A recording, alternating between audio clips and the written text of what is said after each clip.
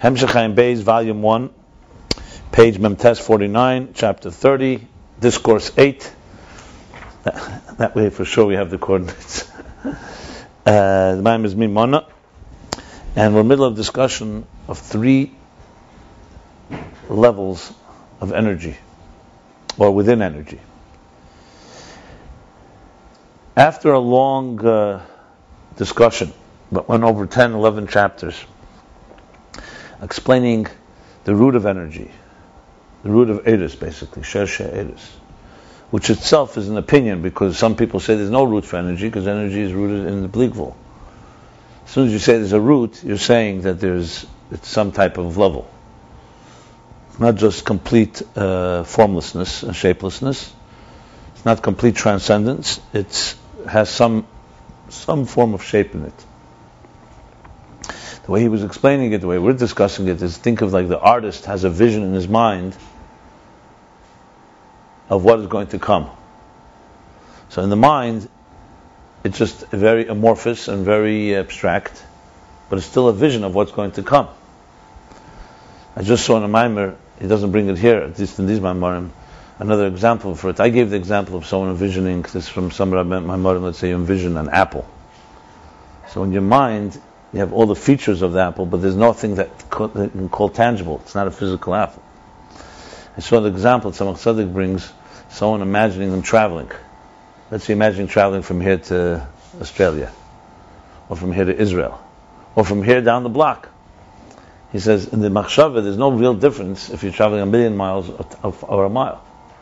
Even though you can envision the distance, because let's say you travel, you can envision it took me so long and so on, but in the thought process, there's only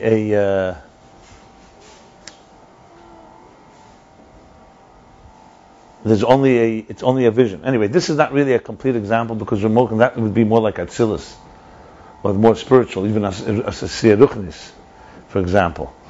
But the idea is, in the God's mind, the vision of it all, is he was Meshayir, Shir Atzmei B'Keach. He envisioned the potential, and he envisioned he estimated what he's going to need, what he wants to have. And he wanted to have a world like ours, which in Aces of Kabbalah, this is Esser Spheres. For all practical purposes, 10 spheres is like the DNA. Everything is a result of the 10 spheres. So 10 spheres is so-called the first vision of structure of existence. So it will create the Tzira Adam. You say Adam Nas Adam B'Tzalmeinu K'Nusenu. What's the Tzelem Mus? You're talking about 10 spheres. Meichin and Midas. Chacham Bina Das Chesed Gvur the first Netzach Yisrael Malchus. So after this long discussion, now he goes over to Eir HaGvul itself, meaning the Eir itself, and speaks about 3 levels. And we just discussed the first 2 levels in chapter 29, which is number 1, the level of Eir as it's in its source and its root. And in its source and its root, it is it's pshittus, complete pshittus, as he calls it, complete shapelessness, not just relative shapelessness, but pshittus mamash. And he gave the example called Yochid. Yochid. Now Yochid is not like Echad. Echad there's details, and from the details you move to the oneness. Yochid is how it's initially in a state of what you call essential unity, and there's no room for anything else. So that's the first level. That he called what we say in Pasuk Elyon in the beginning, Antuchad v'loy b'chushban. That means that he's one, but not in any type of measurable way, or not in any type of numerical fashion.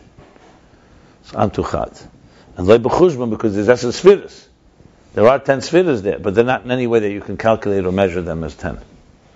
Then comes level 2, which we're at this end of the chapter, which already now is already the revelation of these 10 elements as individual, distinct entities. However, they're not yet in containers. And since they're still they're after the Tzimtzum, so the Tzimtzum has revealed them as distinct entities. They're not just all. This is Echad already. So they're still that. So they still are under the impact, as he's put it there, of the overpowering impact of the energy the way it was before the Tzimtzum, being that this is just revealing that which was concealed. So therefore they still retain a very strong transcendent element and are relatively shapeless. This is not relative shapelessness, not absolute. shapelessness. And this is the level, if you next time you say Pasach Eliyahu, you could be Mechavan, is Antu Chakim V'lei B'Chachmi Yediyah. Here already you have Chakim. In the Esser spheres, Sagnuzas, the hidden spheres, you can't say Chakim, you could say Antu Chad, Yochid. Here it's already Antu Chakim. It's Chachma, V'lei Chachmi Yediyah, which means it doesn't have any type of Yediyah. There's no conscious, or you can't call it an attribute of wisdom. So this is already Antu Chad. Antu Chakim. He's already, God is manifesting through Chachma, but it's a Chachma that's still relative to the containers, Pshittas. Pshittas we translate as formless, shapeless, seamless, all the lessons. Okay. So there we go. This is it. So now we move on to chapter Lamed, chapter 30, page 49. See, he's still in the middle of the second. He hasn't yet reached the third level, just for the record. Now here you go. Valbeis Madregas Hanal on page Memtes. On these two above mentioned levels, which means the Eir HaKolol, or I should say, I should add one more thing. He said all this is relative, because in Lifnei Tzimtzum itself, there's also Yachid, Echad, and Kadmon. So when we say Yachid, that the first level is complete Pshittas, we're talking about relative to the after the Tzimtzum, which of course you can then ask the question, so it's not Pshittas Mamash, then it's again relative. So what's the difference between this relative and that relative? Well, as we know with relatives, it's not so simple. So one relative is not like the next. The bottom line is, I read the letter from the Rebbe yesterday here, from Chelik Tazvov, from Tovshin Test. The Rebbe writes, Lifnei Tzimtzum, you have to remember, being before the Tzimtzum, I elaborated, but I'll just say it briefly, is we can't even imagine it, because if we could imagine it, we wouldn't need a Tzimtzum. The whole point of the Tzimtzum is that this is a reality that we cannot enter. You cannot enter Lifnei Tzimtzum. I'm not talking about L'Osad Lavi after Mashiach and so on. In a regular structure of existence, we can't enter Lifnei Tzimtzum and remain intact in any possible way. Because you're talking about what dominates there is completely Eirei and Sof Mamal Kol HaMetzias. The Rebbe discusses there, if it's Mamal Kol HaMetzias and it's Poshet, which means complete seamlessness, how is it possible? So he explains it's relative. But I just want to say the relative of Lifnei Tzimtzum to after is not the same relative that I was saying is after the Tzimtzum compared to Atzilus. Because there's no question, as he gave the example from Aveda, that the only thing you sense is God's will and God's desire. It's like in the artist, the only thing that you sense is the vision of the artist. It's not even relevant what the vision is.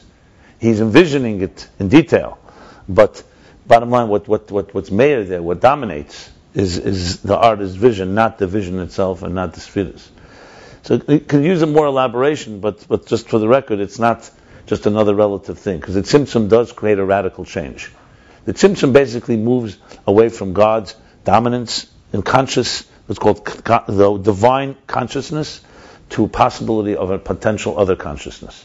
Meaning, we use ourselves as an example. We are conscious of ourselves, and we're not necessarily conscious of God. I mean, Amunah, you think about it, you can logically assume, but you're not conscious of it in the natural sense of the word. It's not a L'kuz b'pshittis. I mean, Lashon HaChassidus is that before the Tzimtzum and L'kuz b'pshittis, and Elam is b'yischachas, which means godliness is the obvious, and the novelty is existence. And today, after the Tzimtzum, existence is the natural, and God is the novelty. Which means it makes effort. The story with the Chassid and the non-Chassid, they discuss, speaking about God. So they're debating God exists, God doesn't exist. So finally the Chassid says to the non-Chassid, says to him, I envy you. Because the truth is, I think about myself most of the time, and I'm very impressed. You think about God all the time. So the guy, who had a shtickle ego, felt very impressed. He's taken such a compliment. So, but years later, he realized, or somebody reminded him, that it was actually an insult. Because the reason you think about yourself all day the reason you think about God all day is because you know you exist. You don't have to think about yourself. So you wonder, does God exist? Does God not exist? Where does God fit in? Does not God? The Chassid, by him, God is a given. He doesn't have to think about it. The question then is, do I exist? Do I not exist? Why do I exist? Where am I? What my role is? And this isn't just semantics. It's like the other one. How would God destroy the world? So you ask a Baal Nigla, he'll tell you, look in Chumash, first God brings a flood, then he brings a fire, then he spreads all the ashes out. There's all kinds of ways to... and you ask a Chassid, just has to open a Sheikh Amunah, and there's only one thing God has to do. is to do nothing. So the default state, is not that existence exists, you have to figure out how to destroy it. The reality is that it doesn't exist. And you need someone to want it. It would be like someone saying, how do you stop someone from speaking? You just stop speaking. As soon as you stop speaking, it stops flowing.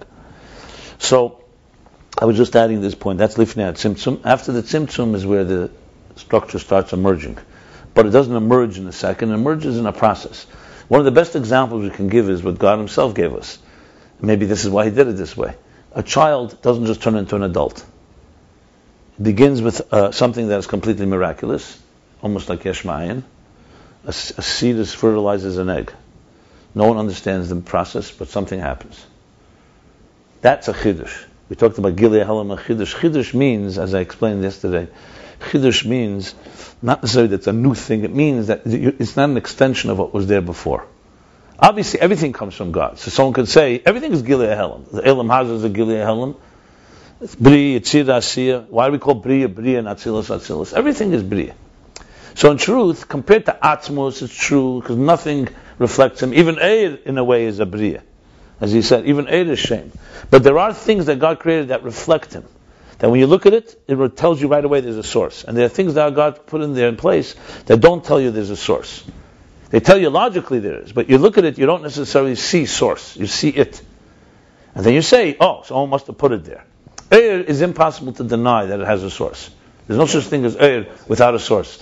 A Keli, you conclude logically, but the Keli doesn't yell out to you consciously, I have a source. It focuses on its identity. You just said Eir is Geder from Bria. He said that before. I don't see the word Bria, but it's like Kodmoya Heder is the word. It wasn't with Shmei. Same thing. Shmei is Eir. It was a Kodem. Eir, because it's bittul, it has an element of it that it's like the source. That because it's bittul to the source, so it can reflect even the part of the source that the Eir itself doesn't have on its own. So is there a difference between before the Tzimtzum and after the Tzimtzum? 100%. In terms of Kodem. Only one thing is Kadmin, Atzmos. Nothing else is Kadmin. Shmei is because he wants it. The Chassidus is lashon Ke'ilu Ke'ein Shekadmo Heder. That's the lashon Ke'ein Kadmo Heder. You know the expression? What means Ke'ein Kadmo Heder? It's not really relevant to this at all. I know you keep dwelling on it, but I know. I understand you reached everything until that point. I'm glad to hear. You know, Ke'ein Kadmo Heder is an expression used in Chassidus. Kadmo Heder literally means that the Heder preceded the existence of something. So we all know the table was not here forever, so Kadmo Heder. There are things that are called Ke'ein Kadmo Heder. Because the number one is first of all, there's no time involved, and number two, Eir, think of it like think of a pole that's infinitely tall. It casts an infinite shadow. But you would not say the shadow is Kedim, Kadman called Kadmanim. You'd say Ke'ein Kadmo Heder. Because technically, the shadow follows the pole, not the pole follows the shadow. You cannot say there's only one God. Eir is a reflection of that God. And Eir, because its bittul is so complete and absolute, it will express even. Let's think of an Eved. It will express things of Atzmos that Eir never will understand or relate to. An Eved that's completely dedicated to the king. Let's say this Eved is illiterate. He doesn't know how to learn. Doesn't know anything. But the king tells him, "I want you to repeat the following words and tell it to my subjects." He'll go repeat it. And you listen to him, you think, "Oh, he's brilliant." No, he's not brilliant at all. He's just carrying the message. He's so bottle that he's able to carry even something he himself, so to speak, doesn't have on its own. So Eir in Yanei is Gilui. Or else, remember, Leize Ikra Lekush Shen Savim Mena Eir. That's the expression. What does that mean? God doesn't need Eir. But if He wants existence like ours, He wanted Eir because Eir is Gili. Gili is for us. So Eir is Megala. Because it's so bottle, that's why it has an element in it that it could even be expressed, the things of the etzem that Eir itself doesn't have on its own. And by the way, Eir also teaches us, tells you, I'm not Atzmos. Know that everything, what I am is still only a revelation. Eir also tells you that. So Eir does never masquerades as it's not like the king that's, like the guy dresses up like a king, and makes believe he's the king. Eir doesn't have that problem. Because it's bottle. It doesn't have any ego. If Kalim, you gave Kalim that power, they maybe do that. They'd say, okay, you know what? I'm going to be God for a while. You understand what I'm saying? So Shmoi is just a level of, actually Shmoi is lower than Eir, but that's the bottom line. Hayahu Shmei B'Vad is all Lifnei HaTzimtzum, not an Atzmus. Fine. What's the problem with what I just said? There's no point because it all comes. It's always before Tzimtzum. That's what you can call Kodom. Relatively speaking, he said. Didn't he say the word that? Remember, he said we learned inside that only Atzmus could really be called. What was the expression? We said yesterday. The Rebbe said anything that's not Atzmus is already Murkav of the one who put it there and the thing. So Eir is already Murkav. So as soon as you say Eir, you're saying Eir and Moir. You're saying two. How could that be Kadam Kad? That's not a Kadam called Kadmen. But the bitl of Eir allows it to taste and give us a taste of Atzmus. That's of Kadman. Because of its bitl. Remember, Kalim can never do that because Kalim don't reveal. Kalim give us a taste of Etzem, but not in a revealed way. Anyway, let's continue here. Chapter Lamed. And these two above mentioned levels, which is we're talking about what? Yochid and Echad, basically. The level of the spheres, how they are in their root before the Tzimtzum, complete Pshittas, yeah. And the one that's revealed after the Tzimtzum as distinct entities, but they're still Chakim v'lo b'chacham, they're still Blima. They still have no substance. So he's now saying, identifying that these two levels, Nemar, HaMelech HaMerim Levade, Ma'oz, and the second, HaMisnasi Meis Elam. Say it in davening. So let's translate. Nemar HaMelech HaMerim Levade Ma'oz.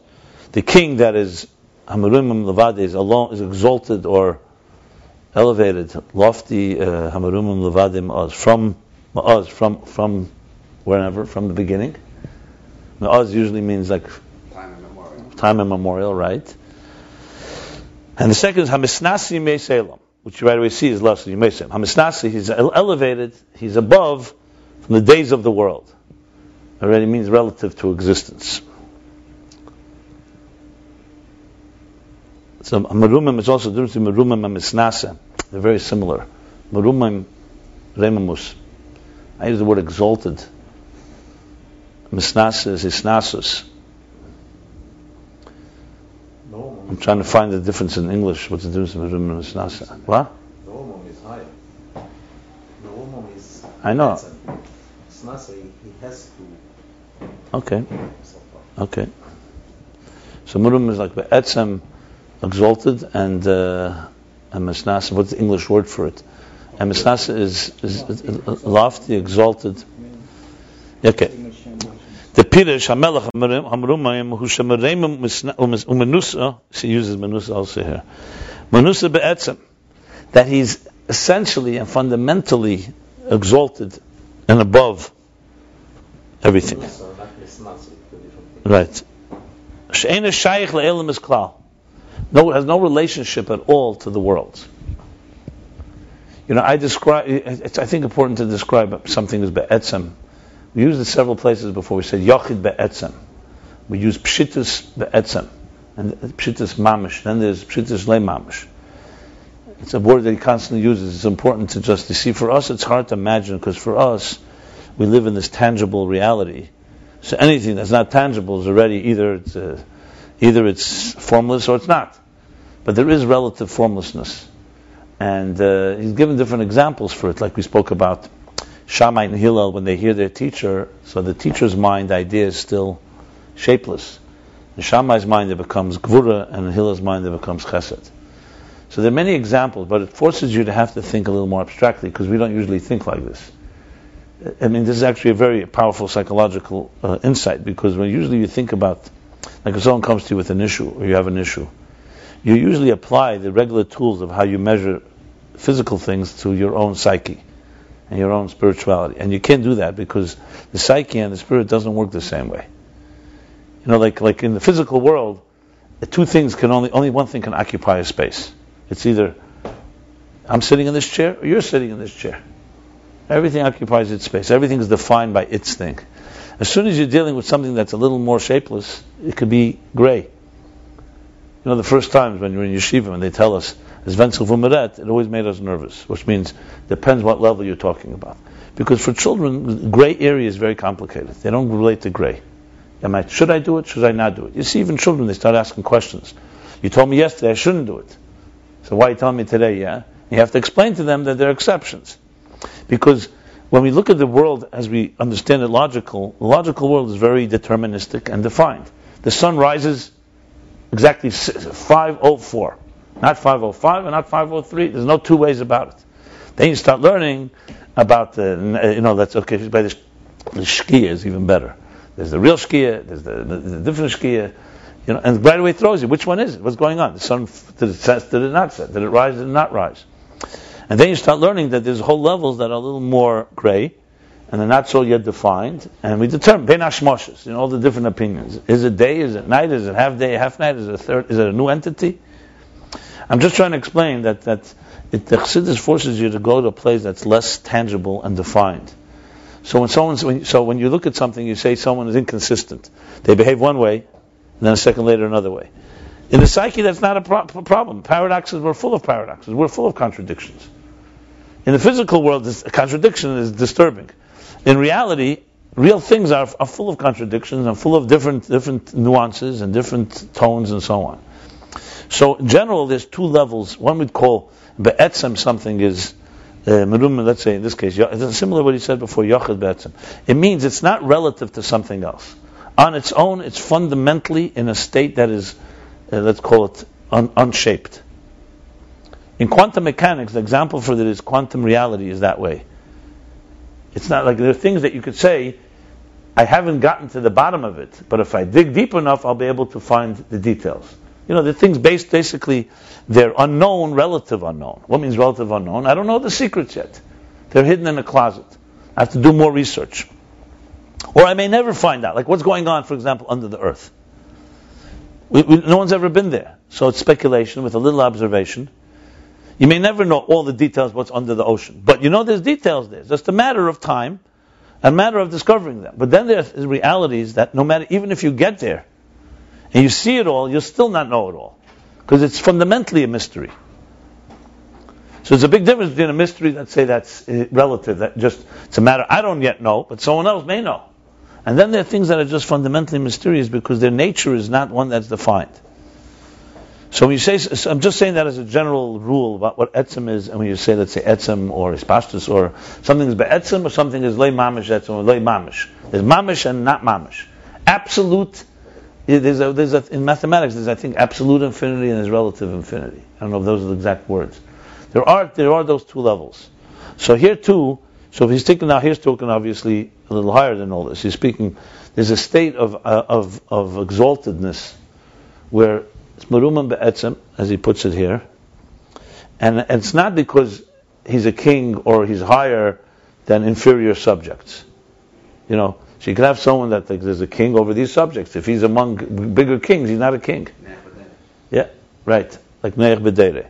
And then there's a person who's be'etzem at tzaddik, no matter what generation, no matter what situation, he's fundamentally, he's always on an exalted level. Like I said, Alter Rebbe, if he was Zman Tanoim, he would have been a Tana. Zman Amaroim would have been a Meira. That's an Atzmi. What we call Atzmi in Chassidus, you say a person was an Atzmi. Atzmi means it's not relative. Wherever he is, he's an Atzmi. There are other people, Lefi Erech, where they are, they can be looked at an Atzmi, because compared to those others that are Chitzenim, or it's not called Chitzeni, Hishpashtus mentioned, there are people who are Atzmi. The truth is we have in ourselves, in the beginning of Hemsh, in the Ayin Beis, right, the first paragraph, he spoke about within a human being, he doesn't say human being within Etzem, there's two levels as well. There's the way a Melech is completely by himself, he doesn't desire anything. And then there's as soon as he desires something, he already comes out of that place, which is really the two levels that he's going to say here. So continue on. V'zeu levade. And that's what means merumah levade. Look at the diuk in Chassidus, it's Meridik. You talk about a tefillah.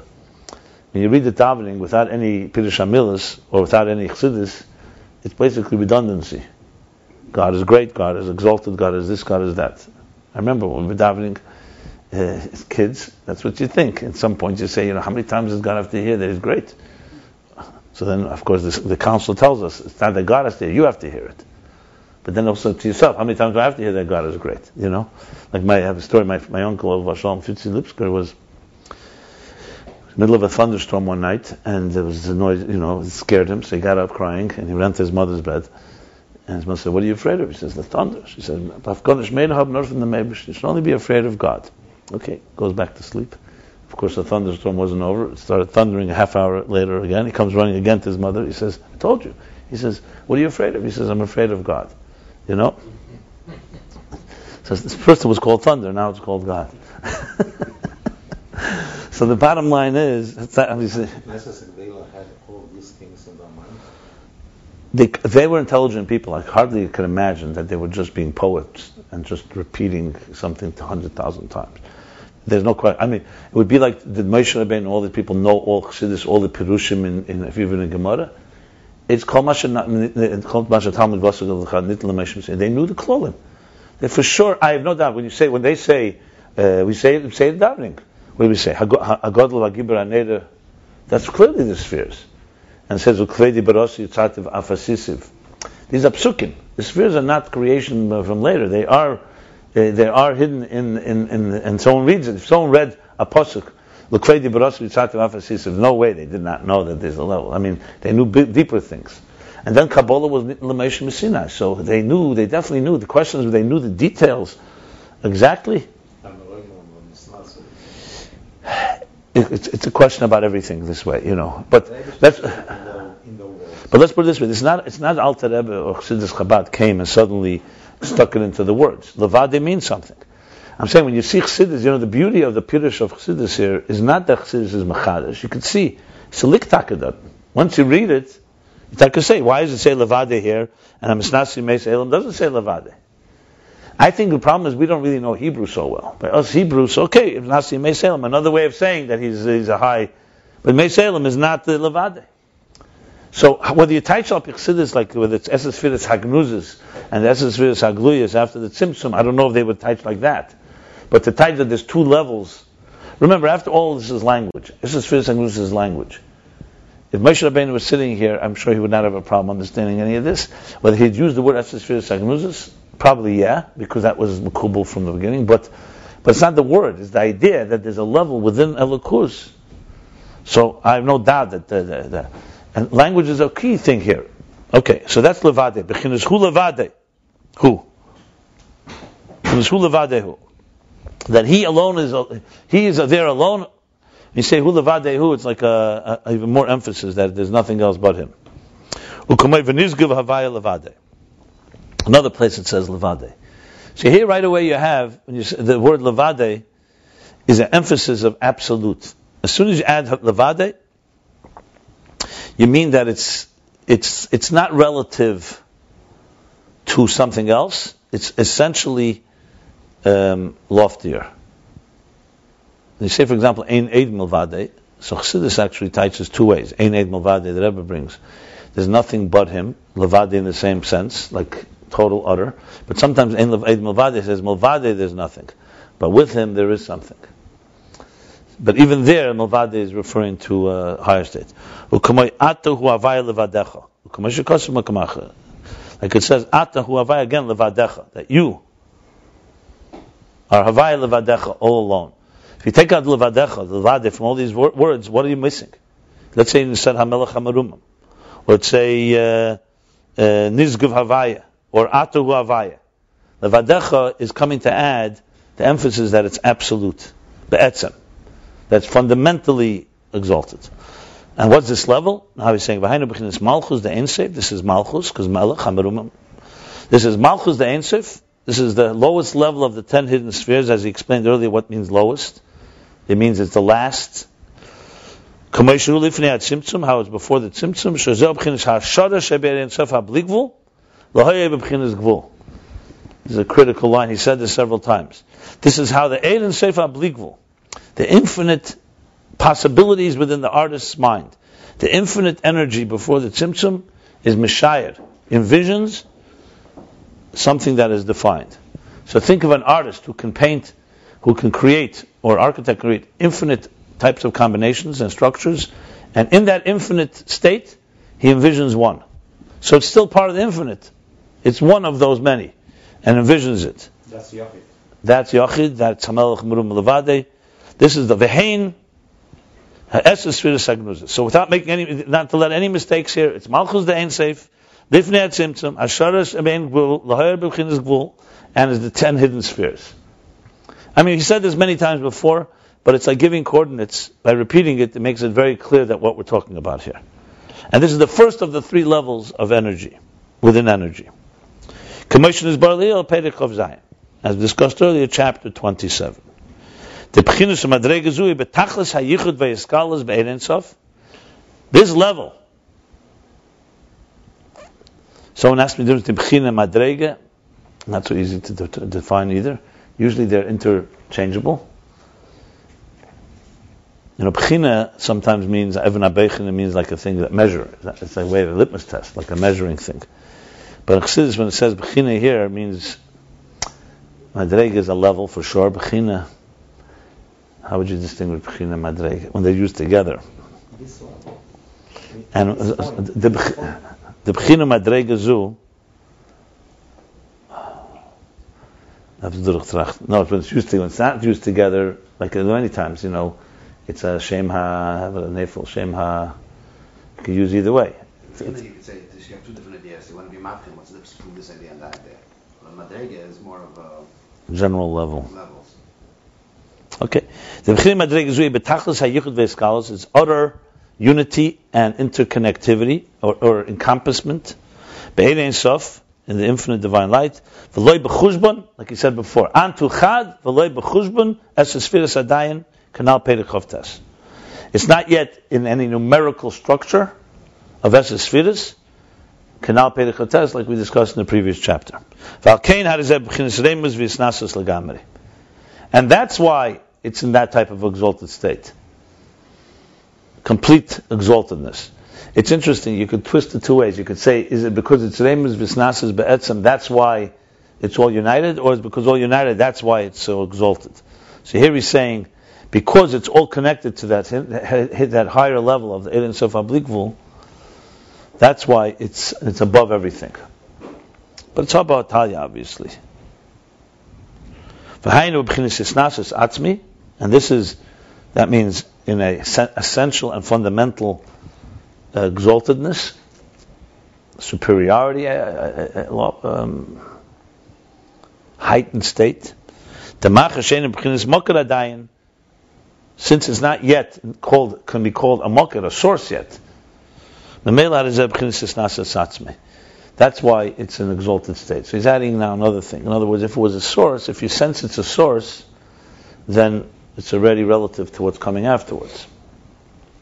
Sometimes in Chassidus explains the difference between Ilis HaIlis v'Sibis HaSibis. Ilis is closer to the Ol, cause and effect, than Sibit HaMesubav. So Sib is more like from a distance. Here he's not using that either, because he's not saying it's a Ilah or Sib, he's just not even saying it's a Makir. The interesting thing is that at the same time he did say that the Asas that come after the Tzimtzum are Gilead Helam from here, not Yesh Ma'ayin. So either you can say this Nasas Atzmi is not necessarily relative to the air, maybe it's relative to everything, oilness. That's possible. I'm not sure. Or you could say it's also exalted compared to the energy. I'm not sure about that. Okay. Vagam Shazau Hashar. Oh, well, yeah, there you go. He bavarns this. Vagam, and even though Shazau Hashar L'Hoyer B'Midah V'Gvul, and even though this is a measuring, an estimation, an envisioning of something that will radiate with measure and with parameters, with definitions, so then it is some form of a makir. He just said it's not a source. Nevertheless, because it's still in the vision of the divine, it's not in any form of transmission. Nothing has been transmitted. He's adding now a point that he didn't say till now. Till now he keeps saying that it was all in the vision, it didn't take on shape yet. He's saying that no transmission at all. Okay, so you can't call it begeder makir. You can't call it in the category of a source. The source has to be that there's something beginning to transmit. The Ash'ar is already a makir. He says no. Ash'ar is not. He says exactly opposite. He says it's not. Since it's not being transmitted, It's not a makir. Let's put it this way. The artist that envisions one structure amongst many, infinite, he could choose to stop right there and you'll never know. Nothing happened. There's no commitment, so to speak. I mean, Atzmus, of course, is different. Of course, it's going to happen. And whatever. But the bottom line is there's an element there that is not yet, there's no tzimtzum. The tzimtzum doesn't come. It's ki'ila eina. You'll never know that there was all this stuff going on. In other words, if you go there right now, it's tamidi, right? From there you will not know what's happening. All you'll sense is godliness. This is what we were talking yesterday about, the godliness. The only thing you sense, the Eved Pashat, all he senses is what God wants. It makes no difference whether the mitzvah daraisa, the rabbanon, or hechsher mitzvah. That's the Rebbe's letter. All he senses is what God wants. Doesn't any distinction. God says the distinction is a distinction, but that's not because of him. That's because God wants it that way. So if you go to that level, that's what you sense. So there's an element of no makir there. Yeah, in essence, yeah, if you talk language, you could say, of course it's a source. There's nothing that after the tzimtzum didn't come from before the tzimtzum. But the question is whether he's calling begeder makir. Not whether, I mean, English, of course, the kav comes from lifnei tzimtzum. So it comes from, the fact something comes from it doesn't mean it's always a makir. The way that state of being is not yet a source, basically. That's what he's adding here. Fine. A makir has to be, basically he's defining makir as being a state of being. You have to have some state, some descriptive state for it to be a makir. Obviously, as I said, everything comes from Atzmos, but the question is whether there's an erech. Or befrat the calls hashara, and especially because this general hashara, this general envisioning, he he's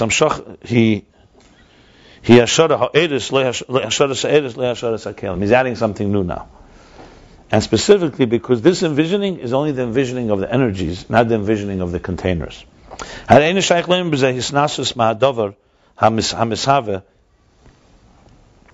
So therefore it's not possible to say that it is exalted from the thing that it creates, that it brings into being. Rather that it's fundamentally, essentially separate. That's what I said before. Remember I was saying is that I'm snasa l'gabe the eir also. So he's adding now is that number one, there's no makir because it's not yet any transmission. Number two, even the hashara itself is not hashara of the containers. It's only the vision, meaning the energy of existence of the structure, not the definition of the structure. I explained this yesterday, but let me just elaborate since you're here. Because what's the difference? You could say, what do you mean? If he's envisioning a structure like ours, of Esespheres have to have Eris and Kalim for it to manifest. So as soon as he's envisioning the Hashara, is a Sheresh Eir and Sheresh Kalim. Remember, we learned earlier that the Pardes holds the 10 hidden spheres is the root of the containers. According to Chassid, or according to the Maimon Ayin Beis, he's going that the spheres are the root of the Eris. But the question is it also a root of the containers? According to the Pardes, there's no root for energy. Energy is rooted in infinite, in Bligvul. Meaning that the energy doesn't have any shape and form. It's like the colorless liquid in the tinted glasses. But according to us, according to the way he's learning here, why can't you say that the artist is envisioning, what's he envisioning? He's envisioning the art. The final art needs containers and energies. But clearly from here and from earlier is also apparent, there's two aspects to this, you could say. When an artist thinks, or an author, or a musician, you can use this with anyone, when they're envisioning a piece of music or a piece of art, what are they thinking about? They're not thinking what color I'm going to use. They're thinking what is the final message and spirit of what this art is going to convey. I'm talking about the initial vision. You don't start with the details, you start with the vision. The vision is I want to convey the beauty of a wedding, let's say. I'm going to convey it in a piece of art. I want to build a home that's going to show luxury and warmth. And then you figure out what are the things that are necessary to make that happen. So a good artist, maybe a quick step afterwards, he knows I'm going to need blue, red, green to capture that. If I want to convey a war, I'm going to need stark red colors and black and white. I'm just giving an example. But there's two aspects to every entity. Again, we can't look from the bottom up because we are limited vision. We see a table and then we try to figure out what it's about. But if you go from the top down, from the perspective of a creator, and anyone who's written something, anytime you want to convey something, there's the message and there's the instruments, or you could say the kelim, the containers, how you convey the message. The message is the energy.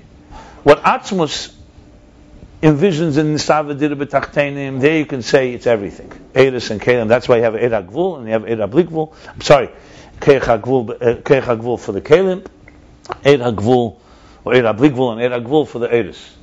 But that's an Atzmus. Lifnei HaTzimtzum, you're already talking, in Eid Sof Lifnei HaTzimtzum, what does he envision?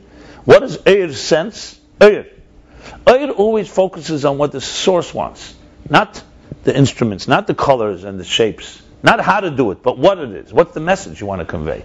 So if you ask Eir HaChesed, it tells you, my role is to bring God's love to the world. Klei HaChesed will tell you how you do it. It needs to be measured this way. Love has to be, you can't keep on giving, it has to have Gvura Shebechesed. You know, it basically measures the parameters of how to do it, not the what. So Eir is basically the agent of God. So it's the Eir HaChesed. So what does Eir sense Lifnei HaTzimtzum? It senses the vision of what God wants in the world, not the actual details of the parameters and so on. Yet, it also has, as he says, as a spheres, because it's not completely divorced, it's not completely amorphous, like the colorless liquid. It has, it also, so-called, in some form, it has spheres. But the focus is not on the details, the focus is on the message or the energy. You ever read a book? I don't know if you ever stop to think about it. When you read, at some point, you even lose sight of a page and of letters. The message, the idea is you're so absorbed in the idea that you almost don't even realize you're reading letters. Then you stop and say, one second, let me see this. Hey, it's a line, it's a letter. You don't see lines when you're reading, because with the head is dominant, what you're sensing then is the message. It's so dominant. Or when you're listening to music, if music captivates you, you don't stop and think, okay, one second, what musical notes are being played? Because the Eira Elol Kolana, the overall energy that is coming out of the sum total of more than the sum of the parts is what dominates. You look at a face. I look at your face. What do I see? I don't see eyes, nose, and so on. I see a face. Now I say, okay, you want me to describe the face? Yeah, you have certain color eyes. But when you recognize a face, you don't have to go through and say, one second, I have to see the color eyes and the shape of the nose.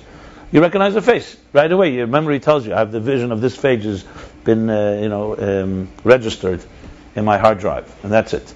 So in other words, there are things. Everything is made up of details. There's the energy within it, which is more general, so to speak, less detail-oriented, and then there's the details. I was reading, there's a book called Drawing on the Right Side of Your Brain. It teaches you how to draw. Some people are like that also. They're more general people, some people more detail-oriented. And economic, for sure. But the people who really get the picture, I remember many times hearing the Rebbe speaking, you could sense that he was seeing something we couldn't see. And he's giving it's like someone seeing something, looking at it, describing to those that can't see it. You could tell the difference. The Rebbe says somewhere beautiful the difference between Teferes and Heid. He says, Beid is ein Shenkheit. Teferes is called Shenkheit, Heid is called Shenkheit. He says, Teferes is you see the Shenkheit. Heid is someone telling you about it. So you also sense the Shenkheit, but it's Al-Buzach.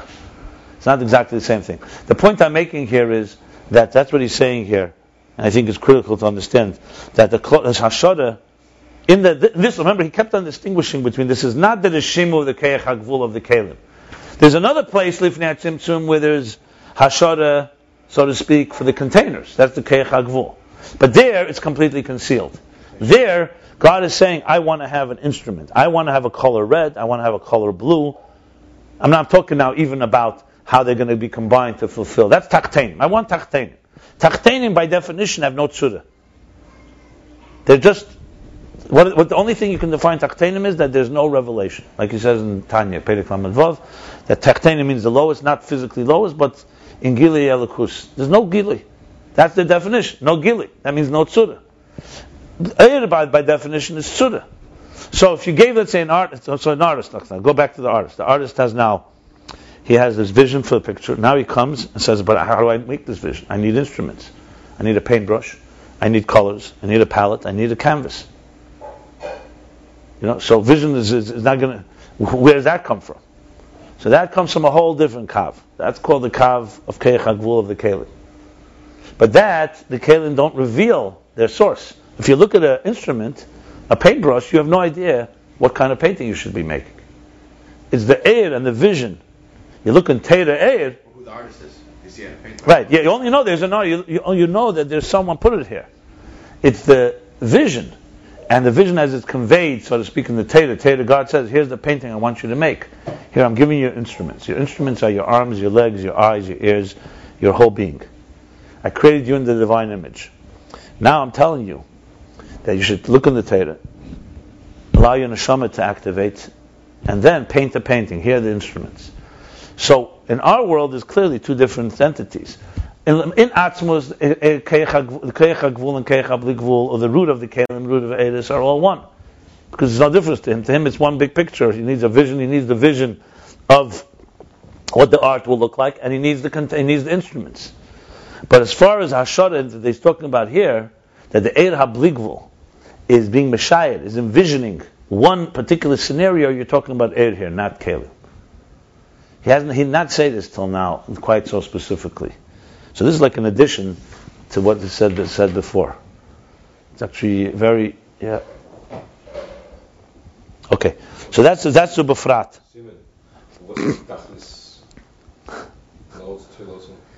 So then he says the Sheirish HaKelim is rooted higher than the Sheirish HaEidus. That's for sure. So the Ashori is a secondary thing? Well, he didn't. I didn't see here or anywhere that there's two Hasharas. I just said it. You have to say that there's a place where the Keich HaGvul, that is the Sheirish HaKelim, so to speak, is also a form of Hashara, but I don't know that the word Shir Atzmei B'Keach, I think, is only used by Eir.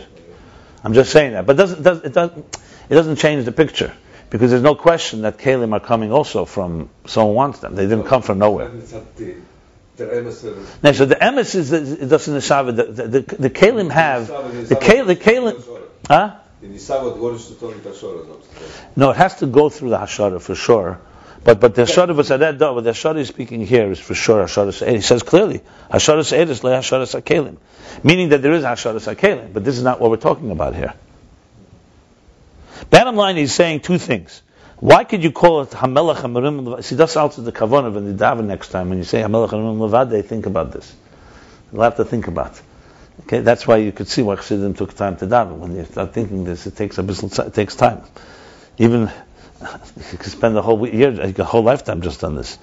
So what do we have here? Hamelach Hamarim Levad. Levad emphasized that it's fundamentally exalted. So he said like this. Why? Because everything there is united. It's in Achdus. Can't even say it a mocker. It's Hashara. So the first thing he said, Hashara is not yet a Hamshacha. It's not yet a transmission. And now he's saying, and even that which it is Meshayed is only in the energy of it, not the container of it. You see, the mashal with the artist is lacking one thing. I just should say, in case for the record, it's lacking one thing. With the artist, the paintbrush is not the tachlis. It's just a means. It's a means to convey his message on art. In Dirab Tachtenim, the Kavanah is Tachtenim. He wants the bitter of Tachtenim. It's like the bitter of the paintbrush, so to speak. He wants the physical container. What's the brush? I don't know if that's a brush or maybe. No, I'm just giving an example. I'm just using the example I was using. Canvas. Okay, the canvas, fine. Transform the canvas into a beautiful picture. Okay, fine. So that, yeah, that's correct.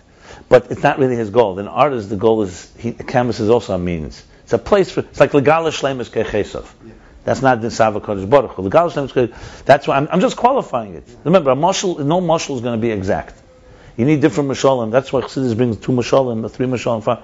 Each mashal, one aspect. The mashal here is great for understanding the distinction between the energy of the art, so to speak, and the containers of it. But in the kavanah, the purpose is actually the canvas, not just to express the art on the canvas, but the canvas should, it's a transformation. If an artist has in mind that I want to transform a physical canvas into a piece of art, correct. But which artist thinks like that? I've never met an artist. Artists are much more selfish than that. That's the Sheirish HaKelim, higher than Sheirish HaEidus, by the way, is it lacks the ego of the artist. Instead, see, an artist feels a cherem. I want to express my art. Right, exactly. I'll give you an example. My father, God bless his soul, was a very artistic, creative guy. Didn't understand the business and numbers at all. Not that I do, but a little more than him. He was Murum Levade, and I was like that. So I used to talk to him about the Allgemeine business, this. So I was reading a book called The Small Business Bible. Who reads these books? Only people who don't know how to do business read these books. People who know don't have to read these books. So I'm reading the book, and I come to something that struck me very similar. It says there that businessmen don't like to invest with artists and creative people. Because there's two different mindsets. Because creative people, that's what it says, their interest is to express themselves. And a business person's interest is to sell the art to as many people as possible. For an artist, the job is finished as soon as he finishes the painting. For a businessman, the job begins when he finishes the painting. So an artist has already released all his ego into the art. And one person says it's beautiful, in a way he's satisfied. Obviously you want more, but the intensity has already been released. The businessman wants distribution and marketing to bring it to as many people as possible, so they don't speak the same language. Because from the artist's point of view, the businessman, all you want is business, money. So when I was reading that, I came to understand Sheirish HaKelim is higher than Sheirish She'eris. You always think the artist is the selfless one, and the businessman is the selfish one, the money guy. That's the opposite. The artist is just busy interested in his or her art to express itself. The businessman is interested that most people in the world should benefit from it. There should be kelim. The Eid wants to be heard. The kelim is to receive as many. So which is higher? Who's more selfless? So I go and share this with my father. I said, creativity is very powerful, but you need to have someone who distributes to a lot of numbers. So my father, classic, you know what he said to me? And I wanted to get a message, of course. He says to me, that's great material for an article. You should write a book about this. So Das Gufa, he translated into Eir. I was telling him a chiddush of Kelim. He said to me, Das Gufa is a piece of art. You should make a painting about it. Isn't that good? Yeah. That's the classics. I saw there's no hope when it comes to this. Yeah. No, that's interesting. So Sheirish HaKelim is definitely, there's no question about it. Look, the strange twist is that Eir is really more selfless than Kelim. But in the end of the day, Kelim are really the most selfless, because Eir at the end enjoys its bittul, so to speak. It's reflecting something. Eir would not be able to survive without Gili, and a Keli does. So Keli, at the end of the day, the Eved Poshet, so to speak, has no Giluyim, has more Atzmi, but he doesn't know it. That's the thing. So, like in a way, Sheirish HaGuf is higher than Sheirish HaNeshama. But Chaz v'Shalom to say that the Guf can do it without the Neshama. The Neshama has to teach the Guf that the Yesh HaNivra is one with the Yesh HaMiti. So Yeshus has a twist. When you transform it, it's much more fundamental, much more essence. When you don't, it can be the grubster thing and the worst thing. It's like Yaakov and Esav. So Esav deserved the brachas, but the Guf can't have them without it going through the Neshama. So that's when the Neshama has to be mislabish in the Levushei HaMizbarer. Yaakov and Levushei Esav. But the Sheirish HaKelim are mushush in a higher level than Sheirish She'eris. For sure, because it's mushush, because that's the kavanah. That's kavanah sa'atzmus. He said that earlier. We said that earlier. Nasa, Nishma, and so on. Okay, so let's continue. And the second detail he said, the Ashar is in the energy, not in the containers. Ashar is HaKelim. Had any shaykh leim b'zeh, his nasus ma'adovar ha'misava. So since that's the case, so going back to the mashal, in the vision of the artist or the musician, is the energy of the message, not the details of it, not the containers. So you can't say you can't say that he's exalted above the instrument, so to speak. He's not even interested in that. He's not even thinking about that. Now he's envisioning the message that wants to be conveyed through the 10 spheres, not the actual containers and the instruments. Ki'im mashu merumim levade. Rather, this is the level where he's completely exalted.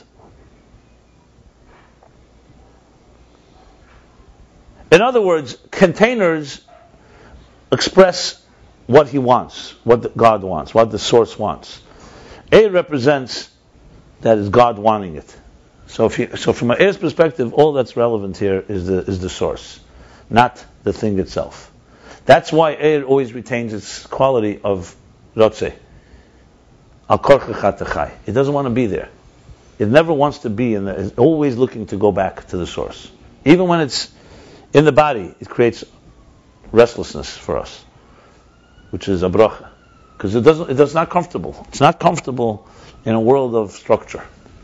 It's comfortable in its source, but it's told that it has to go, and it has in it the message of the spheres. But if you ask what's the primary personality of Eir, is not Kalim or Tzir. It has Tzir in it, as we discussed, because that's what God envisions. Remember, Eir is bottle.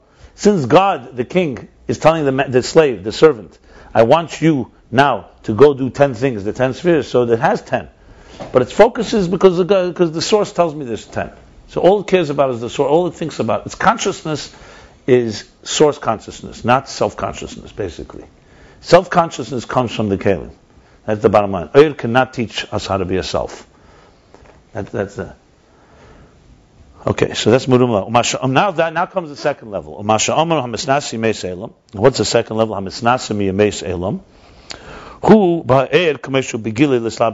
That's the second level. That's referring to the energy as it's revealed, being prepared to manifest in the containers, not manifesting yet.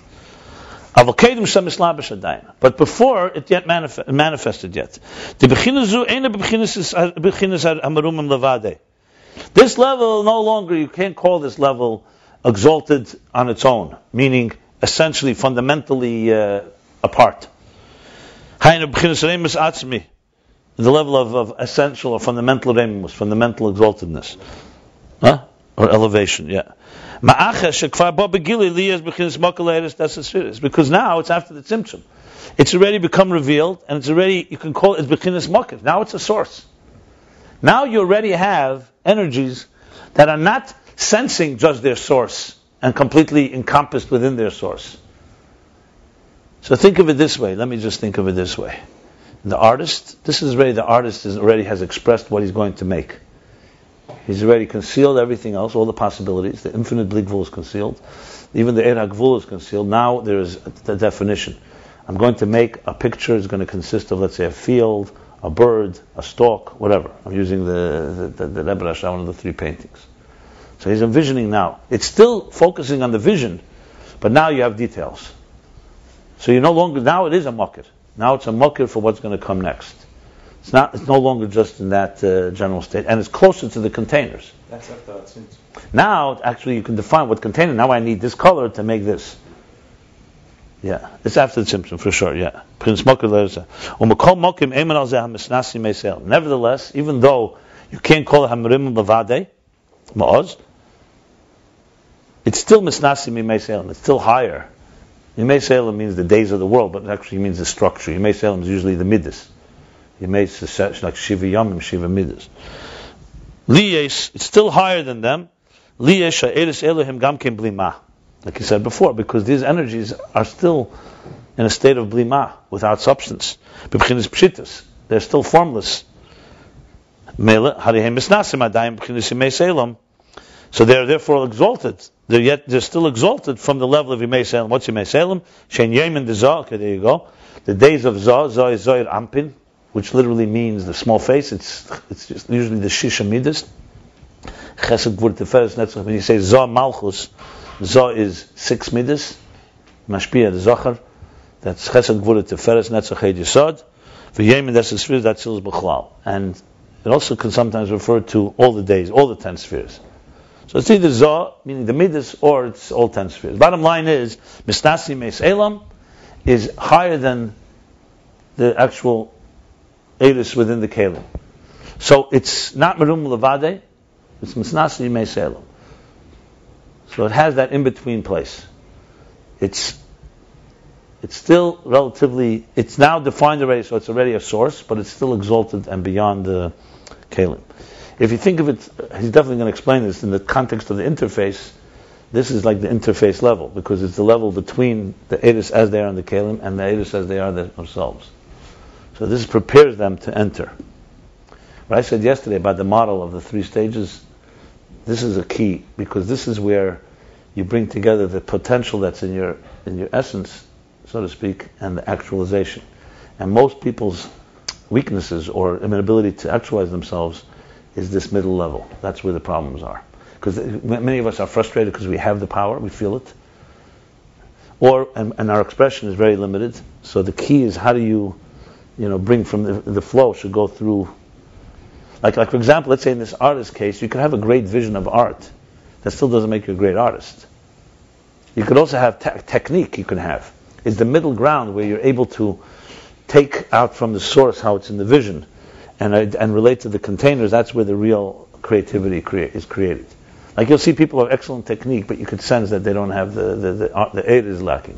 You have people who have the great air, but they don't have technique. It's something like it says in Chassidus about the Chush HaNegina and the Kishlin. Kishlin is someone who knows how to sing. Pashut is a nice voice. Chush is a sense. So it says, we can't verstehen Chassidus, it's not a Chush HaNegina, or the opposite. In Chassidus you have to have a Chush HaNegina. They say the Frierdiker Rebbe didn't have such a beautiful voice. The Rebbe Rashab did. What does that mean? It means that Kalim were not, but the Chush he had. So the question is, how do you develop both of them? That is all three are necessary, but the in between is really this middle ground is the greatest place. Because you see many people, for example, I recently have been playing tennis. So I'm playing, naturally. And then someone shows you technique, and you already developed the wrong technique. It affects you, because it's hard to change your habit. So if you did the technique l'chatchila, that's why you teach children skiing or music from young age, they don't yet have bad habits, and they're very flexible. Dexterity, as they call it. So they're shaped, the kelim are shaped l'chatchila like the eiris. Whereas if you suddenly have a clash between great powerful kelim, yeah, right, exactly, yeah. So that's Misnasi Meiselam. And in general, we can say the Beis B'chinas Elu, these two levels, Heim B'chinas Atik v'Arich. These two levels is the levels of Atik and Arich. Commotion is Barleil Perek Tezvav. We discussed earlier, chapter 15. The Esses for the Sagnusis and B'chinas Atik the Ak. That the 10 hidden spheres are the level of Atik of Ak. Let me just explain.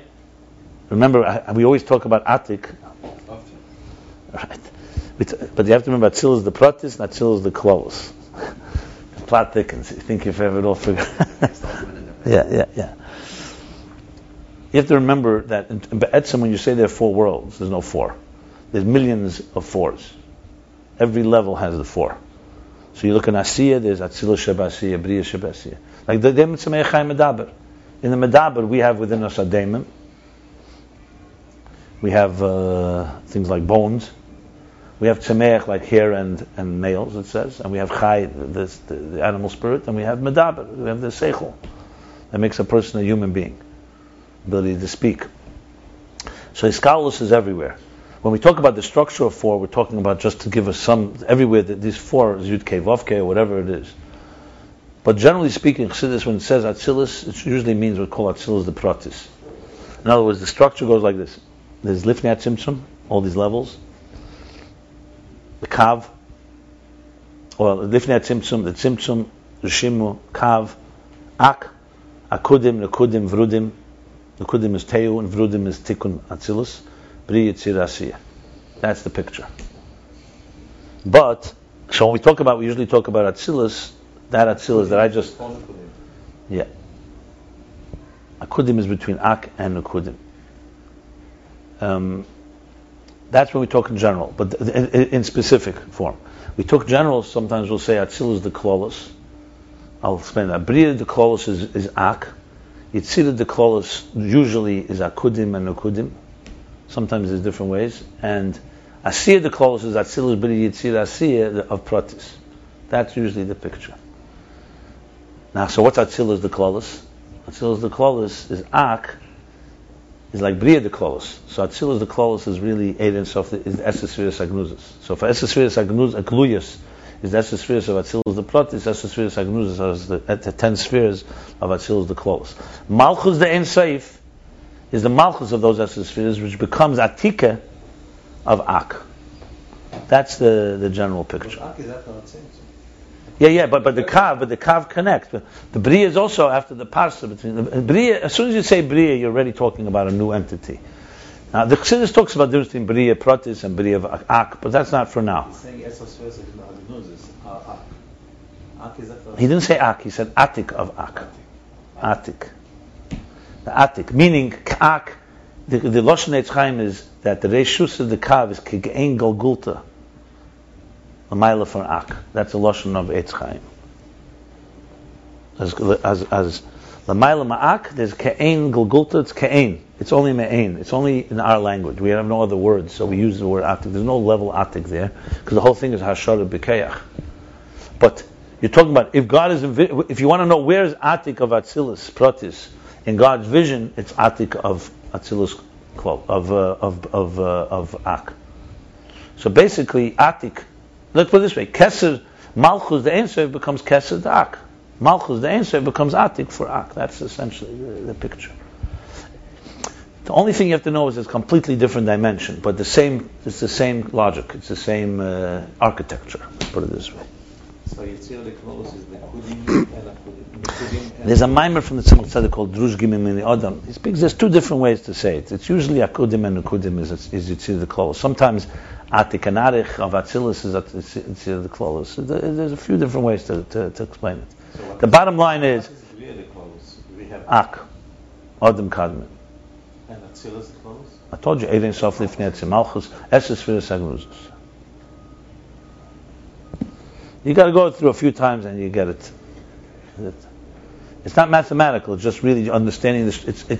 It's whatever architecture exists in the lowest levels. Remember, as soon as God said, "I created a human being in the divine image," that image goes all the way from the bottom to the top to the bottom. Everywhere you'll have a structure. Esses Firas is within us. And Tanya says, "Esses Keiches Hanefesh Nishtal Shlo Mehen," from Esses Firas. Esses Firas Nishtal Shlo from Esses Firas Agnuzos. Except as you go upward, obviously it gets more and more abstract. And Atzmus B'chal, you can't define it as Esses Firas. You define it only as the power, ability, Yechelis. By the way, Yechelis is the closest thing that the Alter Rebbe said. It's even more than Shmei and Keach, Yechelis. But even Yechelis is still considered to be one level lower than Atzmus, because the Yechelis Atzmus. Just, Anyway, so let's continue here. So this is Atik and Arich, like we learned before. Esses V'Gnuzah b'chinas Atik da'ak. Va'er sheba b'gili la'achrat tzimtzum zeh b'chinas Arich b'chlal. And the energy that comes after the tzimtzum, that's in general Arich. So it says in places that Ak, Adam Kadmon, is Arich the klolos hishtalshlus. Sometimes it says Arich is. So if you think of it this way, then Ak would not necessarily be Bria, it would be Arich of all the elements. It's just another way of putting it. It's all relative. Atik and Arich. And then would come so-called Atzilus, the Klolos, Bria the Klolos would be below Arich. Which means sometimes it's Chutzenius Ak. There's different ways to explain it. Sometimes it's lower than Ak.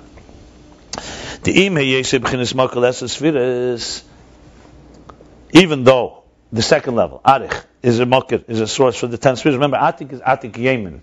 Hamisnasim Yemei Selah. That's what Atik Yemen is. Netak from Yemen. That's the Arich is already the beginning. The Sheirish HaNetzalim is the expression, the root of the emanations. So even though Arich, the second level of the energies, is a makir, a source, but it's still exalted and above, and what do we say? Above them? Okay. It's more than above. It's hard to translate Merum Menusa. I think why in English you don't have people who are Merum Menusa, that's why. You need to have who's Merum, who you know that's Merum? President Obama? Queen Elizabeth? Despite the Jubilee? Who's Merum? Bibi? So it's hard to really describe. I guess we can't really figure out Merum unless you meet someone like that. You need a person who's Uvgeheben a mensch. Derheben a mensch. How do you translate derheben a mensch? Refined. Avram, you're the master of words. You talk about derheben a mensch. Let's say even in Hebrew. Yishmeruma, mich versteh. So how do you say chutzpah in Yiddish? That's called chutzpah when someone asks you that. The kol zeh ba'eris. And all this is in the energy level, shehem b'chinas pshitis, that they are in a level of pshitis, shapelessness. The gam madrega habez hanal is also the Because also the second level that we're talking about, hu b'chinas pshitis, hu b'chinas blima, is also shapeless and without substance. Even though they're distinct levels, nevertheless, they're still without substance because the tzimtzum, remember, in them was only diminishing. So what dominates is still the Gilei HaHelam, the Gilei is Me'ein HaHelam, the Eres. So there's still transcendence, basically. They're fundamentally transcendent. I use the word transcendence because, you see, shapeless in form is good from the point of view of, like, is it defined or not defined? But really, what does it mean when something is shapeless? It's because it's not focusing on itself, it's focusing on going beyond itself. That's called transcendence. Something focusing on its defined needs is called, whatever the word is, yesh. Ukanal, as we discussed earlier. Like the hidden chachma, which, by the way, is an arich, which is higher than the chachma.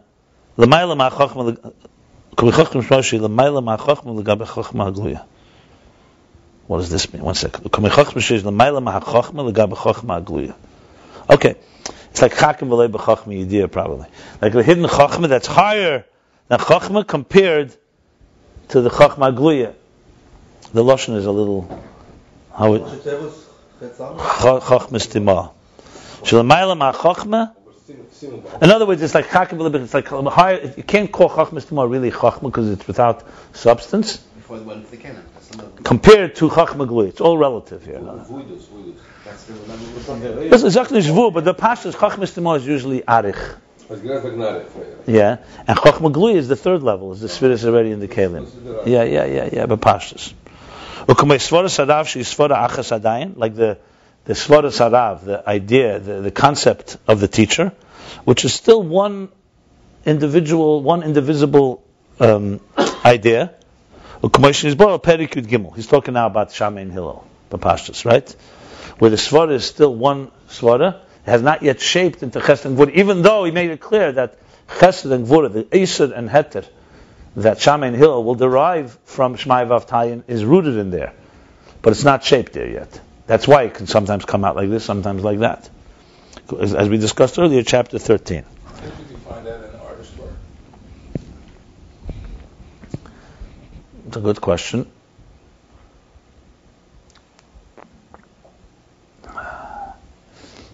Now, artists, it's a little hard to find. I'll tell you. Lifnei Tzimtzum, I have no problem explaining it. Because Lifnei Tzimtzum, you could say the infinite possibilities, he's now defined one possibility. But still, it's so amorphous and so still not defined yet, that technically you could say it still has, we said it, there's an impression from the Bligvul. It still can go many different, even the 10 spheres itself, exactly how it's going to happen, it could be many ways. After the Tzimtzum, you have to say that's still there. After the Tzimtzum, now it's defined distinct. But remember, it's still not a piece of art. He hasn't yet put an image on the canvas. So I would say that probably there's still ways. I mean, look at an artist. Sometimes they make, let's say, a tree, and then he could reshape the tree. You're sketching it out. Can you then use the actual paintbrush in a thought? Yeah. I mean, obviously you can. But for example, let's say he wants to change the color. What I'm trying to say is that you could. Yeah, definitely. The example artist is very good, actually. Now that I think about it, Shmai Vav Tayin are artists. They're teaching an idea. It's a very distinct idea, but the idea has many possibilities of how it's going to be expressed. One can be a chesedic interpretation, one is a gvuridic interpretation, and they're both included in the original idea, and you could trace the steps. So in that sense, it could go both ways. Bottom line is, once it's in the keli, it's either Isser or Heter. For it to go both ways, you have to be at the second level. That's actually another beautiful application. That means that we're not stuck. Just because you did it a certain way with Kalim, you could still go back to the source and redirect it in a different way. If a person, let's say, has a bad habit or is not implementing something correctly. Look, you have this all the time. You have people, let's say, athletes, who for some reason, either due to an illness or injury or just their head, they change their position. And a coach will help them reposition themselves because they technically have the talent, but they're standing the wrong way or they're moving the wrong way. So you're helping them move the right way to get the talent back aligned with the koyach properly. So there is a stage, in other words, where you can still shape it this way or that way. That's what he's saying here for sure. Now comes the third level. Madrega Gimel, and the third level within the energies, which he hasn't discussed yet. These are the energies as they manifest in the containers. They come in a level of tfisa, they're literally grasped, contained. The word contained, I think tfisa is a real good word. It's contained, meaning contained, not just that it contains it. It's like, I don't want to say, we were looking for the word capture, trap, they're not good words. It's not what you mean. You mean contained, that it really fits and works internally, integrated, as I said, within the parameters. Okay. Absorbed is for sure. I use the word absorb, but absorbed, yeah, it's a correct word technically as well. They contain and work within the parameters of the canon. The best example is what he said in the beginning of the Hemshech, the first three chapters, chapters 2, 3, and 4. When you take a hand, look, I'll give you a very good example, for a personal example. When you take your hand and you write something, you're in the zone, your hand is not like an outside force that's writing. Your seichel is flowing through your hand and you're actually writing. If you're really in the zone, it's going to be very seamless. There's no way, even though you can train your people to can write with their feet, with their toes, I hardly doubt they're going to write in a book with their toes. They can show a trick here and there, because there's no seamless flow. The hand becomes a seamless flow. I remember when the first time I used the typewriter, and I type a sikha, it was murder, because the keys are already a step beyond your fingers. So I would write it first, and then I would type it. Until I kept typing, until at some point you train yourself and the keys also become like your fingers. Never the same, by the way. If I want to write something really focused, I'll usually write it before I'll type it. Even though today I type extremely well and all that, but it's fort a step away. And it's very interesting. For example, word processor. I remember when I went over from a typewriter to a word processor. So it was also another difficulty. It was still a typewriter, but you're not used to manipulating paragraphs and just moving a paragraph. You're used to rewriting it, which is a little more connection to your seichel. But then once you learn how to, it's like anything. It's like one of the beautiful things, for example, about Steve Jobs, they say, I saw my granddaughter, you take an iPad, it's so intuitive, it becomes like an extension of your own senses. You're almost like, and that's what they work on. The most brilliant part of technology is they're working on human psychology.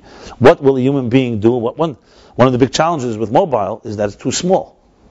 Usually, for fingers to work, you need a certain canvas. You need a certain space. The smallness. So that itself is a whole art. How do you make it that it still works? But the fact of the matter, you'll never be able to, I don't believe, ever have a small handheld that can be the equivalent of your hands really working. Because you need that type of, you could have a small keyboard, but it just never, for a real writer, I can't see writing a book I could see writing a note to yourself. You could write a paragraph, an idea. But really you simply need, there's a certain natural kalim that you need to express. My point that I'm trying to say is that Eris and kalim work like keiches and like the keiches and evarim, keiches and nefesh. It's seamless, and there are many examples. I use the hand because it's something we do intentionally. When you talk about the eye or the ear, that goes without saying. You don't even need effort. As long as your eye is healthy, the eir hariyah will go through it, and you'll see. For example, glasses, interestingly, one who wears glasses, you don't even know you're wearing glasses, because they made a seamless container that just just enables you, it basically counterbalances whatever short-sightedness or nearsightedness we have. My point I'm trying to say is that Islapshus says became tfisa, and Islapshus is that. It's a type of, whatever words you use, I'm trying to, it's more than words, it's explanation. It's where two things meet, literally like a hand and a glove. Even more than a hand and a glove, because a hand and a glove you still can separate. Here it's like more like Esis Achkika almost. The keiches, the human body is actually, a healthy body, is a seamless flow of the keiches that flow through it, without any effort. Integration or interplay, seamless integration or seamless interplay? Integration, internalization. Is that, yeah. Okay, that's the third level. Islapshus mamish b'kelim, literally within the containers. Ad shenasim kafi muhus kalim, and he goes even till the point that the energies become tailored, they become similar to the personality of the containers. Shebein areich klal legabe eir. Though the containers are infinitely distant from the air. Remember we said it's as distant as the neshama from a guf. And yet they come together. That's of course the Kakei Hamafilas, that's the biggest miracle of all. Everything we spoke about, that air remains outside of Kalim, that's natural. That they should come together, like a soul and a body. Which is another example. When the soul enters the body, you don't feel, I have a force of life and I have my body. You feel, I'm alive. You don't feel, as a matter of fact, if someone tells you, what does it feel like to be alive? And you answer, you need a doctor usually. Life shouldn't feel like anything. There's no sensation to life. If you feel something, it means that something's not right. Like, if you feel your heart beating, you feel yourself breathing, it's usually a sign of quick breath, or you're compensating.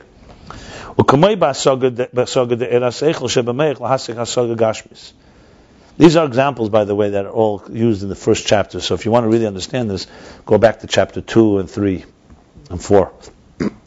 Primarily 2 and 3. So for example, he's using one example he's talking about an example of Islapshus. Obviously this gives you a distinction of the other two levels. The other two levels are not functional. For example, an embryo, a child, a fetus, inside of a womb, has kalim, the arms and legs are developing and everything, but you cannot say that the keiches and nefesh are bislapshus in the fullest sense of the word, in the child, especially earlier stages. Remember, he gave the example before about. By the way, Bayless was the year afterwards. 1911 he was arrested. Until 1913 is when he was. That was the mishpat. So 1912, which is here. He was after his arrest. Yeah. It's interesting if that's what it meant. I looked around in history. I got to figure this one out. It could be that. And the Rebbe Rashab was involved in it, in the ideas of how to. They brought a rov there that was the direction, Mazeh to show that the Shishtokin Yisod of the Ganze Meis. Yeah. No, we're talking yesterday. There's a parenthesis that Rebbe Rashab writes in the previous chapter, Tchov Tes, close to 2/3 down. He uses mitten as being Kamei Hayetzel Ereg Rachman al-Islam. Someone is brought how would you try Hayetzel Ereg? Someone is being executed in the way and taking him out for execution. And death row, right? But he's coming out, so we're wondering who is he referring to? Mitten apprentices. That's not only to give a dugma that the keiches are not begoli by him. So clearly he means something going on here. Leider in 1912, B'chlal, all those years the pogroms were all over the place. I mean, the big pogrom in Kishinev was 1906, right? 1905, 05? I know Samach Vov was right after the Samach Vov was a year where they call a lot of what do they call pogroms in Hebrew? Praot, right? Yeah.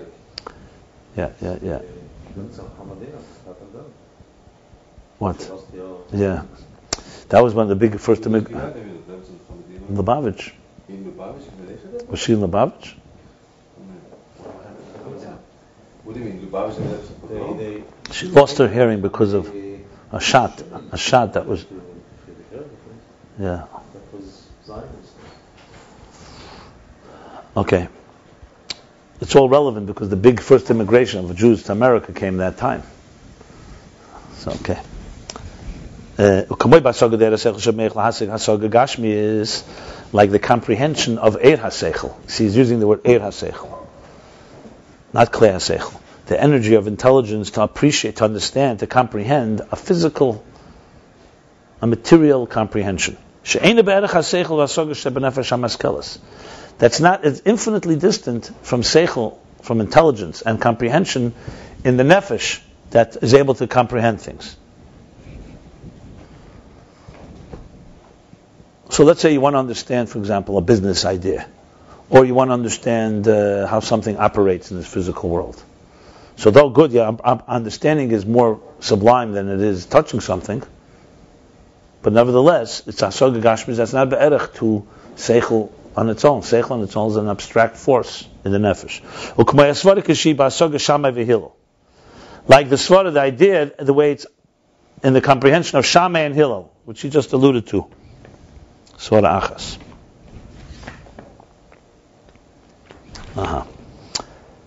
Shein b'chinas chesed gvura mamish. In them, it's chesed gvura mamish. Shammai sees gvura and he's machmir because he's strict. Hillel that had sees chesed, lenient, mekilim. U'kamay keina erish kashein b'haikelim hariyem b'chinas muhusu mitzias dover. The same thing is the energies, the way they manifest in the containers. They have now become a muhusu mitzias dover. They have become their personality, and their being has now become a quantifiable, definable. The energy of chachma, the eir chesed, energy of love, chesed, the eir gvura, energy of gvura. He's talking about within kelim, kishein ba kelim. Talking about the oil. Kishein ba kelim. Yeah. Remember, the eir has it before, but it's amorphous. In Shmai Vavtayin, the chesed and gvura is there too. They're just not defined until it comes into their containers.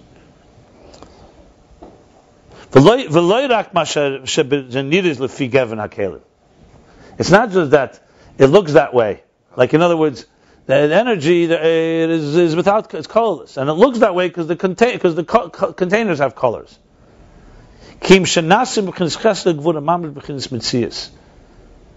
Rather, they actually become literally chesed and gvura, the eir itself, in a form of mitzias, meaning of substance. Ad the b'gdei liyas b'chinas habitl v'yiskalos behem liyas achlifu d'chtayo. What's that? Ad the b'gdei liyas b'chinas habitl v'yiskalos behem. That they're actually mitzias. How would you read ad the b'gdei liyas? That means that they actually become a mitzias. That you could actually say that this mitzias becomes interchangeable with another mitzias. You have to go back to. No. Right. Dafka, right. I didn't read the rest of the sentence. Right. Ad. To the extent that b'gdei liyas b'chinas habitl v'yiskalos behem liyas achlifu d'chtayo. Zeo dafka ad egire el elyon. There you go. They've become so defined. Oh. He's proving it. This is the proof he used earlier. Once it comes in Shammai and Hillel, Shammai is machmir. For him to now be makel those exceptions, he has to go back to the teacher, go back to the original idea. You need an elyon. You need to go back to the original idea. You can't just suddenly, if the energy had no color, so you could say, you know what? Today Shammai hears gvura. Tomorrow he doesn't have to do anything. He changes his mind because the energy is still remain colorless. Not completely, but the fact is, it's not the case. It's become defined. His thinking is now a gvuradika thinking. For him to get a chesedic thinking, he has to go back to the teacher's svara, or back to Shmai Vavtayin, hear it again, and say, now I hear a different. Because that shows that the energy has taken on the shape. So in order for there to be, he's basically repeating what he spoke earlier in chapter 13. That in order for there to be a bitl of Yiskalus, even though it is fundamentally transcendent, but now it's the opposite. Before he was saying the dominance is transcendence and the shape and form is so-called overshadowed, pale in comparison. Here, now once it's shaped in the containers, even though it's still air, in order to reveal the bitl, their selflessness, iskalos, and their encompassment in the source, in order for them to exchange role reversals, that's dafka, that's specifically through a higher revelation. But the end result is that you always go back to the. You don't have to. It means if you want that, you have to go back. In other words, he's not talking here. The bottom line is you need all three. Yeah, he's going to speak about that. Right now, he's just defining the three. Valderech, Mashal Kosev, like he says. Even though the oil itself is in a higher level, right? What? I said even though the oil itself is legamrei higher than the way it's in the Kelim, but still it has like a ball. Well, let's put it this way: it's a body and a soul. Without a soul, without seichel, the brain is dead. So Keli is a dead brain. It's the air that gives it seichel, but the air itself has now taken the shape of chesed and gevura. Like I said, when the seichel is coming through your fingers, it's actually taking seichel in these words. It's not just any seichel go. He spoke before about a same seichel goes through different words. Will go different seichel. The channels become the way that the seichel is now defined by it. That's a pshat. So then he goes on. Well, that much goes hamshel apachadimei. Esha shalom b'mneva Michal sashal mayim, and Gavriel sashal eish. It continues there. Okay. How do you translate hamshel apachadimei? That the dominance and pachad and awe is with him, with Eibishter. How do you translate hamshel? Like mamshola? Yeah. Like ruler. So hamshel apachadimei. So his authority. So it goes hamshel v'pachadimei, that he's authority and the fear and the authority go together. Yeah. Okay. That's how it says. Hamshel pachadimei. That the hamshel pachadimei. He's authority and the pachad goes together. Okay. Eisha shalom b'mnei, if he makes peace above between Michal, the sar, the har, the minister of water, and the second half is Gavriel, the minister of fire. And they don't extinguish one another. This is specifically through a higher gili. If the air doesn't have any shape, why do you need a Eisha Shalom b'mreimov? The air itself is both chesed and gvura, or neither. But because the air has become now shaped by chesed, and the air here by shamayim, and this one, it's the hamshel pachad imei that creates the Eisha Shalom b'mreimov, because he's higher. So it has to come from, okay. So this comes from a higher energy. And because angels, we talk about Michal and Gabriel, even though they come from the world of Bria, Shorshan hum eres v'kelim datzilis. He's answering a question, because suddenly he went to a lower level. Achlifa dechtayu is not tzilis. Malachim are in Bria. But he's answering because their root is in the energies and containers of Atzilus. Like he says in Siddur, this is the Mittler Rebbe, Siddur, Alter Rebbe, Siddur, the Mittler Rebbe wrote, Shara Krishma, the Nefesh, the Malachim, Shorshem, Me'eres Atzilus. That the soul, the spirit of angels is rooted in the energies of Atzilus.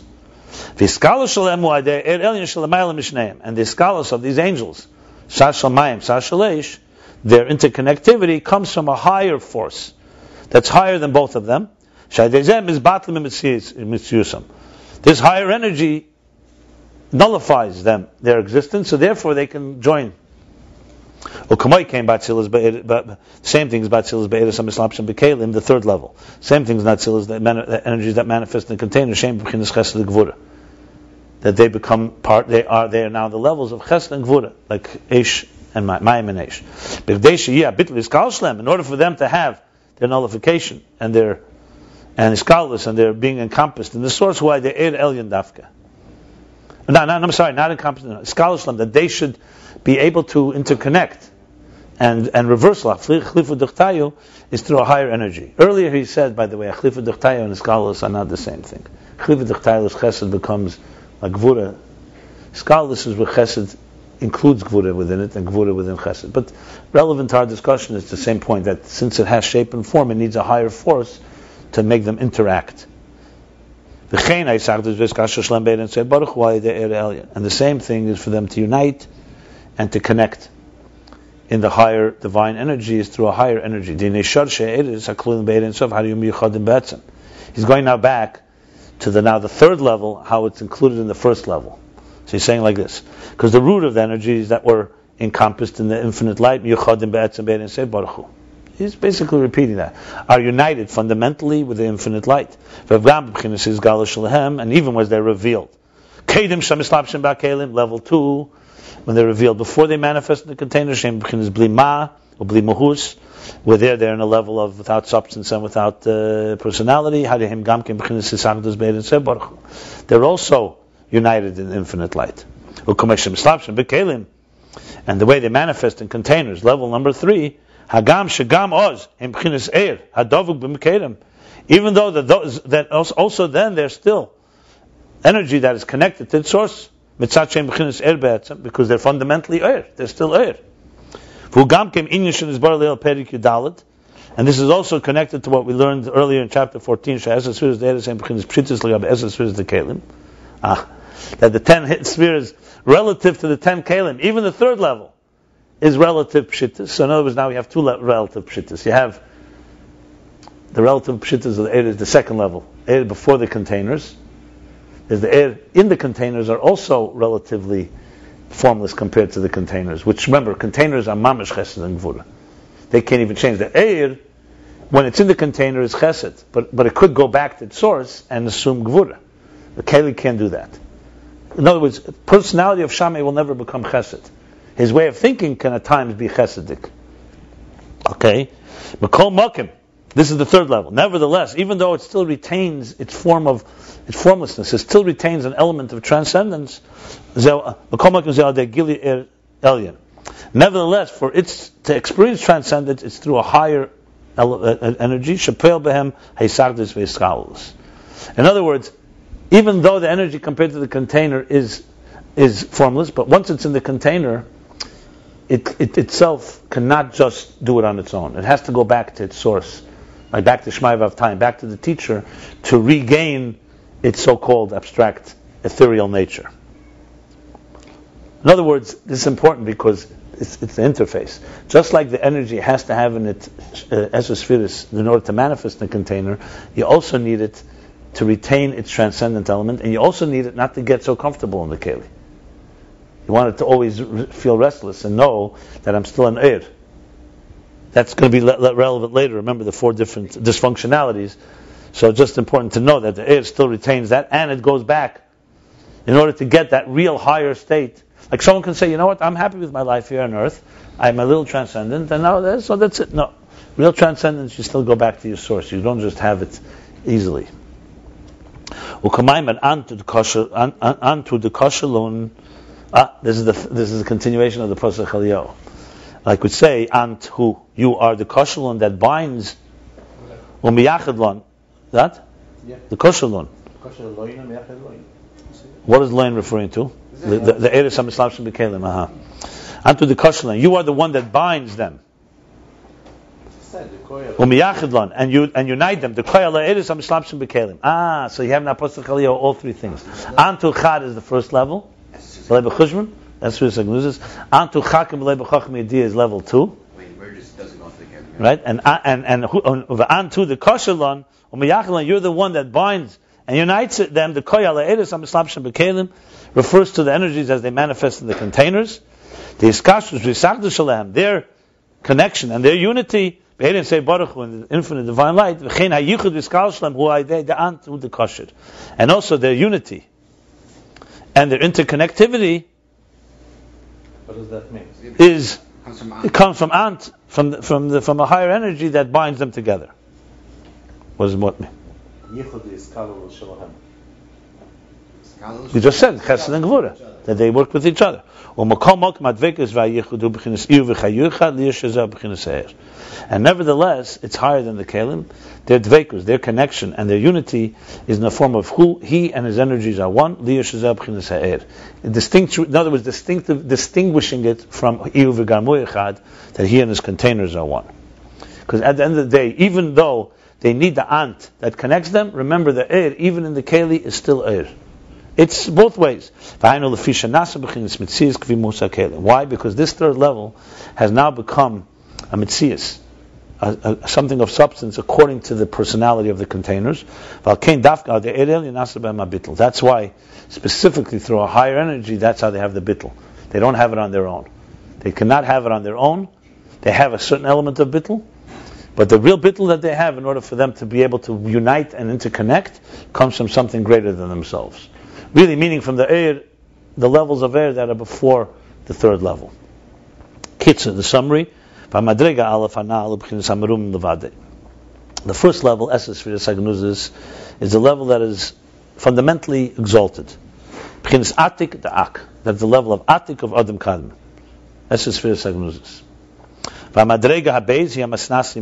The second level, which is Eris after the Tzimtzum energies, but they are now distinct entities, but they're not yet in containers, so that's Bechinas Arich. That's the second level. The Kol Zeh Bechinas Blima. And all this is without substance. He doesn't say whether it's Arich the Ak. It looks like it's Ak itself. It's Arich. It's Arich itself. Arich the Klolos. Yeah, it looks like it. Well, sometimes Ak is called Arich of Hishtalshlus, Arich Kloli. Unless if you're calling Ak Bria, then it's Arich Werk. Okay, that would be then Pnimius Ak. Then it's Pnimius Ak. Remember, it's the cause becomes Bima. Remember, Arich is the Shadish on its own. There's the root of, it's already a mokir for the spheres. Gimel, the third level, these are the energies that manifest in containers. Shenasim Ke'erech Muhusa Kelim, they become like Ke'erech, proportionate to the personality of the containers. And this that they reverse their roles, and also their connection with the source. And the third thing, that's their interconnectivity. All these three things, that they can exchange roles, that they're connected, and that they see clearly Iskalus and Achlifat Dichtaya are two different things. Iskalus, and that they are interconnected. Iskalus means that it's chesed. Right, exactly. Yeah. Is chesed b'klei gvur. Yeah. So Iskalus ubahem comes from a higher energy that radiates on them, ubahem, and within them. Okay, we'll stop here. So we did chapter 30, page 49 and 50.